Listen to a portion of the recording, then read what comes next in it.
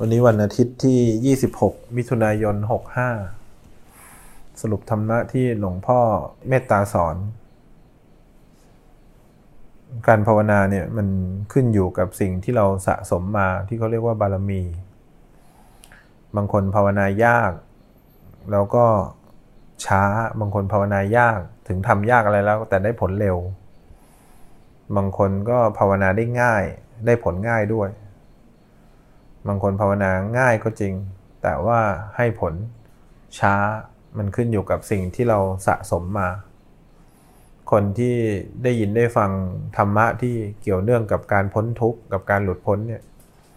ไม่ได้เพิ่งเคยฟังมาในชาตินี้แต่ต้องเคยสะสมมาหรือไม่เราก็อาจจะเพิ่งมาสร้างเหตุในชาตินี้เราถึงฟังแล้วอาจจะเข้าใจช้ากว่าคนอื่นลำบากกว่าคนอื่นเรื่องการปฏิบัติแล้วก็มีอคติต่อคนอื่นหรือต่อตัวเองมันก็จะทำให้เราจริงๆมันทำที่มันทำให้เราทุกข์เนี่ยเพราะบางทีเราไม่เคยสะสมแนวนี้มาพอเราเจอภาระอะไรหรือเจอความคิดอะไรเราก็ดิ้นรนเยอะเพราะว่ามันไปเจอตัวธรรมะที่จะพ้นทุกข์ตัวทุกข์เราก็เลยแสดงออกมาเยอะกว่าผิดปกติคนทั่วไปเนี่ยเขาจะมีภาระจากรูปเสียงกลิ่นรสสัมผัสพอจิตไปทำงานทางตานึกออกไหมกระทบรูปนึกออกไหมเขาก็จะเห็นว่ารูปเสียงกลิ่นรสสัมผัสเป็นภาระเขาก็จะมีความรู้สึกเป็นทุกข์กับรูปเป็นทุกข์กับเสียงเป็นทุกข์กับกลิ่นเป็นทุกข์กับสิ่งที่อยู่ข้างนอกทั้งหมดพอเป็นทุกข์นี้พระพุทธเจ้าก็เลยสอนว่าให้เธอหัดให้ทานนะนึกออกไหมให้เธอหัดให้ทานจะได้เห็นว่าอะไรเป็นภาระพอเราเริ่มให้เราก็จะรู้สึกมีความรู้สึกที่เราเคยยึดติดก็จะค่อยโชว์ออกมาเราก็จะเริ่มเห็นตัวเองมากขึ้นขณะที่ให้พอเราให้ไปถึงตัวธรรมทานเราก็เริ่มจะเอาตัวเองออกมาศึกษาได้เอาตัวเองออกมาศึกษาได้ว่าเราเป็นคนที่ต้องศึกษาเรื่องอะไรในตัวเองเราก็จะเห็นภาระที่เป็นความรู้สึกนึกคิดส่วนตัวของเราเนี่ยภาระภายนอกเนี่ยแต่คนที่ไม่ได้ฝึกเขาก็จะต้องดิ้นรนอยากได้อยากมีอยากเป็นเขาจะเห็นสิ่งที่อยู่ตรงนี้ว่าต้องได้ถึงจะมีความสุขต้องมีถึงจะมีความสุขเสียงต้องเพราะถึงจะมีความสุขนี่คือภาระที่เขาใช้ชีวิตเป็นภาระที่จะต้องแสวงหาโดยตัณหามันต้องเกิดความดิ้นรนไปเพื่อให้ได้สิ่งนี้สิ่งนู้นแล้วก็พยายามจะจัดการสิ่งที่เราไม่ต้องการเพราะฉะนั้นรูปเสียงรสสัมผัสที่เขาพยายามให้เราเห็นว่ามันเป็นภาระเนี่ยเพราะมันทำให้เราทุกข์ใจทุกครั้งถ้าไม่ได้ถ้าไม่มีไม่เป็นแบบที่เราคิดไว้แต่ถ้าเราเริ่มตั้งใจภาวนาเริ่มรักษาศีลพอรักษาศีลเราก็เริ่มมีกติกากับตัวเองเห็นไหมพอเริ่มมีกติกากับตัวเองว่าอันนี้นึกออกไหมเราควรทำอันนี้นะเราจะเห็นภาระที่เราสะสมมาทั้งหมดเลยความต้องการส่วนตัวความคิดส่วนตัวความเห็นส่วนตัวที่มันเรียกว่าตัวเราทั้งหมดก็จะผุดขึ้นเขาถึงมีกติกาให้เธอเดินจงกรม3 ชั่วโมงให้เธอนั่งสมาธิแบบนี้นึกออกไหมหรือให้เธอหัดดูตัวเองแบบนี้เพื่อสร้างกติกาเพราะสร้างกติกาเนี่ยเราก็มีโอกาสที่จะศึกษาอะไรศึกษาความรู้จากอะไรจากตัวเองให้มากที่สุดว่าอะไรเป็นภาระจริงๆพอเราเริ่มเห็นโทษของการไม่ได้แบบที่เราเคยได้โทษมันก็คือบางทีเราเห็นทุกข์ที่ปกติเราคิดว่ามันคือความสุขแต่พอไม่ได้เราอาจจะโทษคนที่อยู่ภายนอกว่าทำให้เราไม่ได้แต่ถ้าเราเริ่มทำตามกติกาเริ่มมีศีลเราก็เริ่มเข้ามาสนใจตัวเองทุกครั้งที่เราภาวนาแล้วมันมีความคิดแบบนี้มันทำให้เราเป็นทุกข์นะเนี่ยความคิดแบบนี้ความรู้สึกแบบนี้ความต้องการแบบนี้มันทำให้เราเกิดอะไรเกิดความทุกข์ขึ้นมาพอเราเกิดความทุกข์ขึ้นมาเนี่ยเราก็จะเริ่มเข้มแข็งขึ้นเราเริ่มรู้สึกว่ารู้แล้วว่าอะไรเป็นโทษเป็นภัยนี่คืออายตนะภายนอกนี่เองที่เราถือเป็นภาระมาตลอดตอนแรกเราก็คิดว่า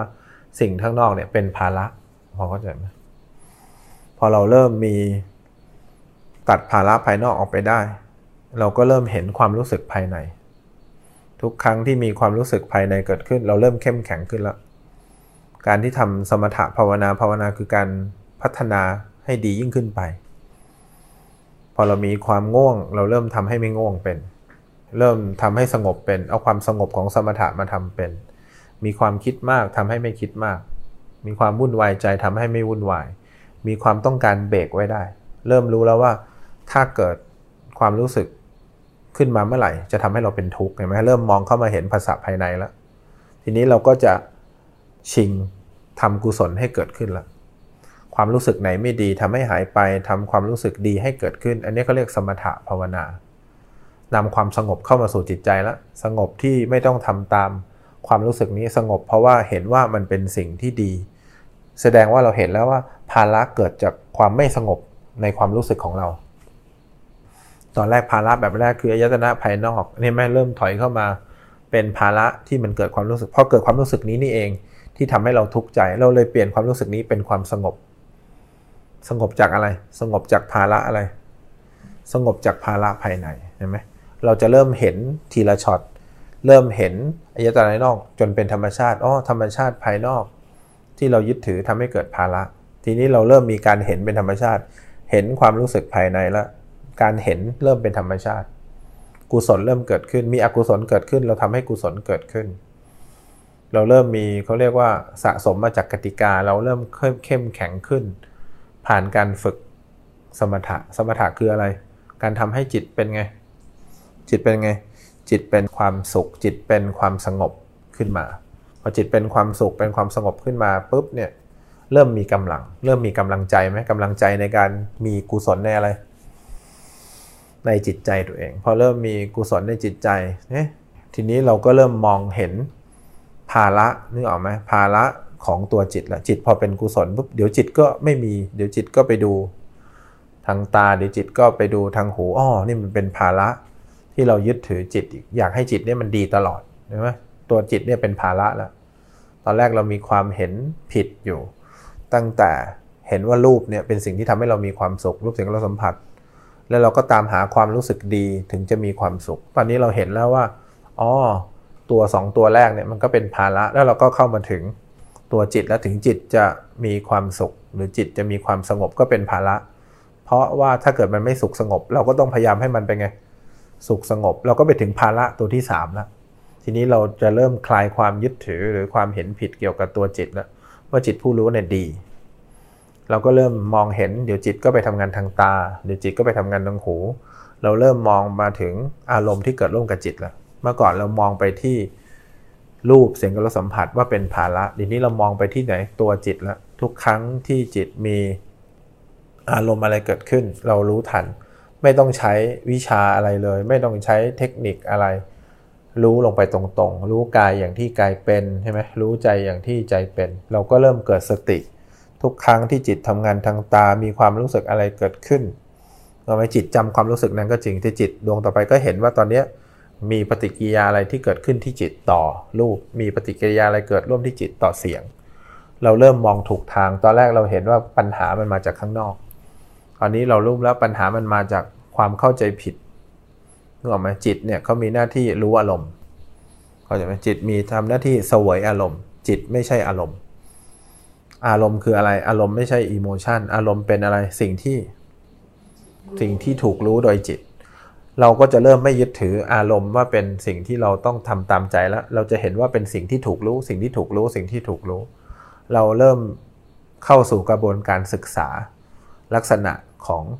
อารมณ์หรือสิ่งที่ถูกรู้แล้วว่ามีลักษณะเกิดขึ้นตั้งอยู่แล้วก็ดับไปเราเริ่มไม่เป็นอารมณ์แล้วไม่มีอารมณ์กับสิ่งที่เรียกว่าอารมณ์แล้วเราเริ่มเห็นว่าสิ่งที่เกิดขึ้นร่วมกับจิตเป็นเพียงสิ่งที่ถูกรู้หรือเป็นสิ่งที่มีไว้ให้จิตได้เป็นไงรู้แล้วพอเราเข้าใจว่าสิ่งที่เกิดร่วมกับอารมณ์มันเป็นสิ่งที่เป็นภาระที่เราเคยยึดถือว่าเป็นเราพอเราคลายตัวเราเห็นเป็นธรรมชาติของตัวมันความเห็นผิดก็ถูกละลงทีนี้เราก็จะเห็นธรรมชาติของจิตเดี๋ยวจิตธรรมชาติจิตต้องเกิดร่วมกับอารมณ์ธรรมชาติจิตต้องไปทางตาทางหูภาระที่เราอยากจะรักษาจิตให้ดีตลอดไปก็จะเข้าใจตัวจิตมากขึ้นว่าธรรมชาติจิตก็มีไตรลักษณ์เป็นเหตุเข้าใจไหมแสดงว่าทั้งหมดบนโลกนี้รวมทั้งจิตก็ตกอยู่ให้ได้กฎที่สำคัญที่สุดมีแต่ความเปลี่ยนแปลงเกิดขึ้นนึกออกไหมมีแต่ทุกข์เท่านั้นที่เกิดขึ้นทุกข์เท่านั้นที่ตั้งอยู่แล้วก็ทุกข์เท่านั้นที่หายไปตัวเราที่มีความเห็นผิดตามหาภาระตั้งแต่เกิดจนถึงวันนี้ก็เลยปล่อยวางภาระ ภาระตั้งแต่เรายังเรียนธรรมะไม่เป็นภาระตั้งแต่พยายามหารูปเสียงรสสัมผัสมาปนเปื้อเราภาระตั้งแต่หาความสุขให้เกิดขึ้นในใจนึกออกไหมจนภาระที่เราคิดว่าไม่เป็นภาระมันก็ยังเป็นภาระเพราะมันมีแต่ความเปลี่ยนแปลงมันมีแต่การบังคับไม่ได้ก็คือตัวจิตเพราะฉะนั้นเวลาเขาดูเขาก็ดูง่ายๆถ้าเราจะศึกษาเราก็เห็นว่าเวลาเราติดใจในอะไรจิตมันจะเกิดการดิ้นรนทุกครั้งเลยถ้าเรามองตรงนี้ผ่านแล้วอายตนะภายนอกเราก็เลยมองเข้ามาข้างในดูบ้างทุกครั้งที่เราอยากได้อะไรที่เกี่ยวกับตัวเองเห็นไหมเรามองไปที่ตัวเองเนี่ยว่าเรากำลังพยายามหาสิ่งที่มาปนเปื้อภาระที่เรียกว่าตัวเราอาจจะไปร้านตัดผมดีๆเพื่อให้ตัดผมแต่อีกแบบหนึ่งก็ยาวแล้วเราต้องคอยดูแลหน้าตาคอยดูแลฟันคอยดูแลนึกออกไหมสุขภาพคอยดูแลอะไรทุกอย่างก็เพราะเราไม่เคยเห็นว่าเป็นภาระเราเคยเห็นแต่ว่าเราจะต้องปนเปื้อให้สิ่งที่เรายึดถือมีความสุขที่สุดเขาไม่ได้บอกว่าดูแลตัวเองไม่ดีแต่เขาให้สังเกตว่ามันเป็นภาระหรือไม่เป็นภาระถ้าเป็นภาระเราจะได้รู้ว่าความทุกข์มาจากที่ไหนทุกข์เพราะเราไม่รู้ว่าสิ่งนี้เป็นภาระถ้าเรารู้ว่าสิ่งนี้เป็นภาระเรา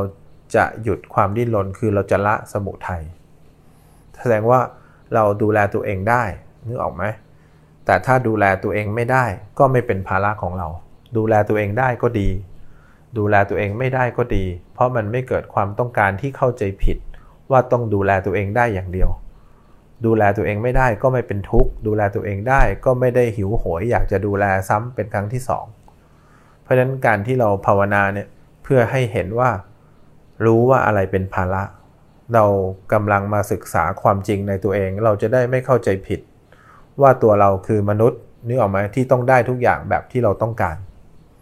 ทั้งที่เราคือต้นตอที่ทำให้เราเกิดความทุกข์กายนี้ถ้าเราดูเห็นแล้วว่ามันเป็นภาระเราจะไม่กลับกอกเราจะเห็นเลยว่าที่เราเข้าใจผิดอยากให้กายนี้ได้สิ่งที่เราต้องการตลอดเวลาเนี่ยมันเป็นภาระทางใจนะร่างกายเหนื่อยยังพักได้แต่จิตใจเป็นไงพักไม่ได้ร่างกายเอาไปออกกำลังได้หมดนะแต่จิตใจไม่มีโอกาสพักเลยเพราะฉะนั้นพอเราดูข้างนอกเป็นเราก็จะเข้ามาดูข้างในเป็นไหมดูข้างในเป็นเพราะฉะนั้นการที่เราศึกษาตัวเองมันก็มีหลายรูปแบบเราต้องตั้งกติกาให้ตัวเองตั้งแต่แรกเราตั้งใจจะสังเกตตัวเองจริงไหมถ้าเราตั้งใจจะสังเกตตัวเองสัจจะรูทีนความมุ่งมั่นตั้งใจหรือเป้าหมายเพื่อจะทำให้ทุกข์ที่มีอยู่ในเรามันน้อยลงก็ตั้งกติกาให้กับตัวเองเราไม่ได้เดินจงกรมเพื่อให้เกิดความสุขความสงบแต่นี่เป็นเบื้องต้นถ้าเราทำให้มันสุขสงบได้นึกออกไหมก็เราเป็นคนที่มีกำลังขึ้นเพราะนี่คือการฝึกสมถะภาวนาพอเรามีกำลังขึ้นแล้วเราเป็นคนที่มีจิตใจที่เป็นกุศลมากกว่าอกุศลแล้วการที่เราจะขึ้นวิปัสสนาคือรู้ตามความเป็นจริงของกายของใจก็จะง่ายขึ้นรู้ว่าทุกครั้งที่เราทุกข์เพราะเราเกิดความยึดถืออารมณ์ที่เกิดร่วมกับจิตเรายึดถือว่าอารมณ์นี้เป็นเราเลยเป็นทุกข์ถ้าไม่ได้อารมณ์ที่เราต้องการแต่พอเรามีจิตตั้งมั่นแล้วเราเห็นเลยว่าอารมณ์นึกออกไหมถ้าเราไม่เห็นถ้าจิตเราไม่ตั้งมั่นเราจะไม่เห็นว่าอารมณ์พวกนี้เป็นสิ่งที่ถูกรู้เป็นสิ่งที่มีไว้ให้จิตรู้พอเราเห็นว่ามีไว้ให้จิตรู้เราจะเห็นมันแน่นอนหรือไม่แน่นอนมันไม่แน่นอนพอมันไม่แน่นอนเราก็เลิกยึดถือเราเห็นทุกข์เห็นโทษของอารมณ์ที่เกิดร่วมกับจิตพอเราเห็นทุกข์เห็นโทษแล้วเราก็ปล่อยวางอารมณ์ไม่ได้ยึดถือว่าอารมณ์ควรจะต้องตอบสนองหรือควรจะต้องรักษาหรือควรจะต้องทำให้มันเป็นแบบที่เราต้องการพอเราปล่อยวางอารมณ์เห็นทุกข์เห็นโทษแล้วทีนี้เราก็จะเข้าใจตอนแรกเราอาจจะคิดว่าตัวจิตเนี่ยเป็นตัวที่ทำให้เรามีความสุขแต่เราเห็นโทษทุกครั้งเพราะธรรมชาติจิตเนี่ยต้องไปทำงานทางตาทางหูเวลาที่เราไม่อยากให้ไปฟังมันไปฟังเวลาที่เราไม่อยากให้มองเราอยากหลับตามันอยากจะคิดเพราะฉะนั้นเราก็เลยเห็นภาระของจิตว่าเนี่ยจิตนะมันก็มีภาระในตัวมันเองคือมันไม่สามารถบังคับให้เป็นอย่างที่เราต้องการได้พอเราปล่อยวางตรงนี้แสดงว่าเรารู้ว่าอะไรคือภาระที่แท้จริงแล้วภาระที่แท้จริงคือความเห็นผิดเราที่มีต่อจิตแล้วตอนแรกเราก็มีภาระที่คิดว่าจิตเนี้ยเป็นเราก็เลยพยายามจะสรรหาอะไรทุกอย่างบนโลกใบนี้เพื่อตอบสนองตัวใครตัวเราแต่เราพัฒนาตัวเองตั้งแต่สร้างกติกาคอยสังเกตตัวเองคอยทำตัวเองให้เป็นกุศลแล้วมันเป็นไม่ได้ตลอดเวลาเราเข้าใจความจริง เราเห็นว่าโลกใบนี้ทั้งโลกธรรมชาติทั้งหมดที่เราเรียนมาทั้งหมดเพื่อเข้าใจธรรมชาติที่มีอยู่ในกายและใจเราก็เลยบอกว่าเรียนรู้กายและใจตามความเป็นจริงกว่าจะถึงตรงนี้ได้ต้องสร้างกติกาตัวเองค่อยๆขยับขึ้นมาเรื่อยๆจนจิตใจตั้งมั่นไม่หวั่นไหวกับอารมณ์ที่เกิดร่วมกับจิตไม่หวั่นไหวกับธรรมอารมณ์พอมันมีความเป็นกลางขึ้นมาเมื่อไหร่ก็เข้าใจธรรมชาติทั้งหมดว่าเราก็คือส่วนหนึ่งของธรรมชาตินี้และธรรมชาตินี้กฎที่ยิ่งใหญ่ที่สุดคือทุกอย่างในโลกนี้มีแต่ความเปลี่ยนแปลงรวมทั้งจิตเราด้วยทุกขังในโลกนี้มีทุกข์ก็คืออะไรทุกข์ก็คืออะไรมันมีความดิ้นรนในตัวมันเองตามธรรมชาติดิ้นรนไปดูดิ้นรนไปฟังก็คือตัวจิตนี่แหละแล้วมันไม่สามารถบังคับให้เป็นอย่างที่เราต้องการได้เราก็เลยเข้าใจคำว่าอนัตตาเนี่ยอนิจจังทุกขังอนัตตาเราก็เลยปล่อยวางความเห็นผิดและสิ่งที่เราได้มาจากการปฏิบัติธรรมคือเราจะได้ความเห็นถูกพอเราได้ความเห็นถูกเราต้องทำอะไรไหมหลวงพ่อเลยเรียกว่าไม่ต้องทำอะไรภาวนามันง่ายเพราะมันมีสิ่งที่เกิดขึ้นแล้วก็หายไปมีแต่การเกิดดับเราแค่รอเวลาเฉยๆหลวงพ่อเลยพูดถึงพระที่เขาบอกว่าเดี๋ยวนี้มันง่ายตรงที่ว่าเราไม่ต้องทำอะไรกับสิ่งที่มันปรากฏขึ้นเพราะจิตเราเนี่ยคอยรับรู้ตามความเป็นจริงอีกไม่นานพอจิตรับรู้ตามความเป็นจริงง่ายจิตก็รับรู้ตัวจิตเองได้ว่าจิตก็มีอยู่2แบบเดี๋ยวมีอารมณ์เกิดร่วมเดี๋ยวจิตไปมีพฤติกรรมของจิตเพราะฉะนั้นตอนที่ง่ายเนี่ยจิตตั้งมั่นแล้วนั่งมั่นแล้วอาจจะดูเห็นอารมณ์ที่เกิดร่วมกับจิตเดี๋ยวไม่นานก็เห็นลักษณะของจิตพฤติกรรมของจิตที่มันเกิดทางตาหูจมูกลิ้นกายถึงตรงนี้ไม่ต้องทำอะไรแล้วไอ้ที่ไม่ต้องทำเนี่ยคอยสังเกตพฤติกรรมของจิตแล้วคอยสังเกตอารมณ์ที่เกิดร่วมกับจิตบางทีเราก็มีความหวั่นไหวบางทีมันก็มีความชอบไม่ชอบดีใจเสียใจ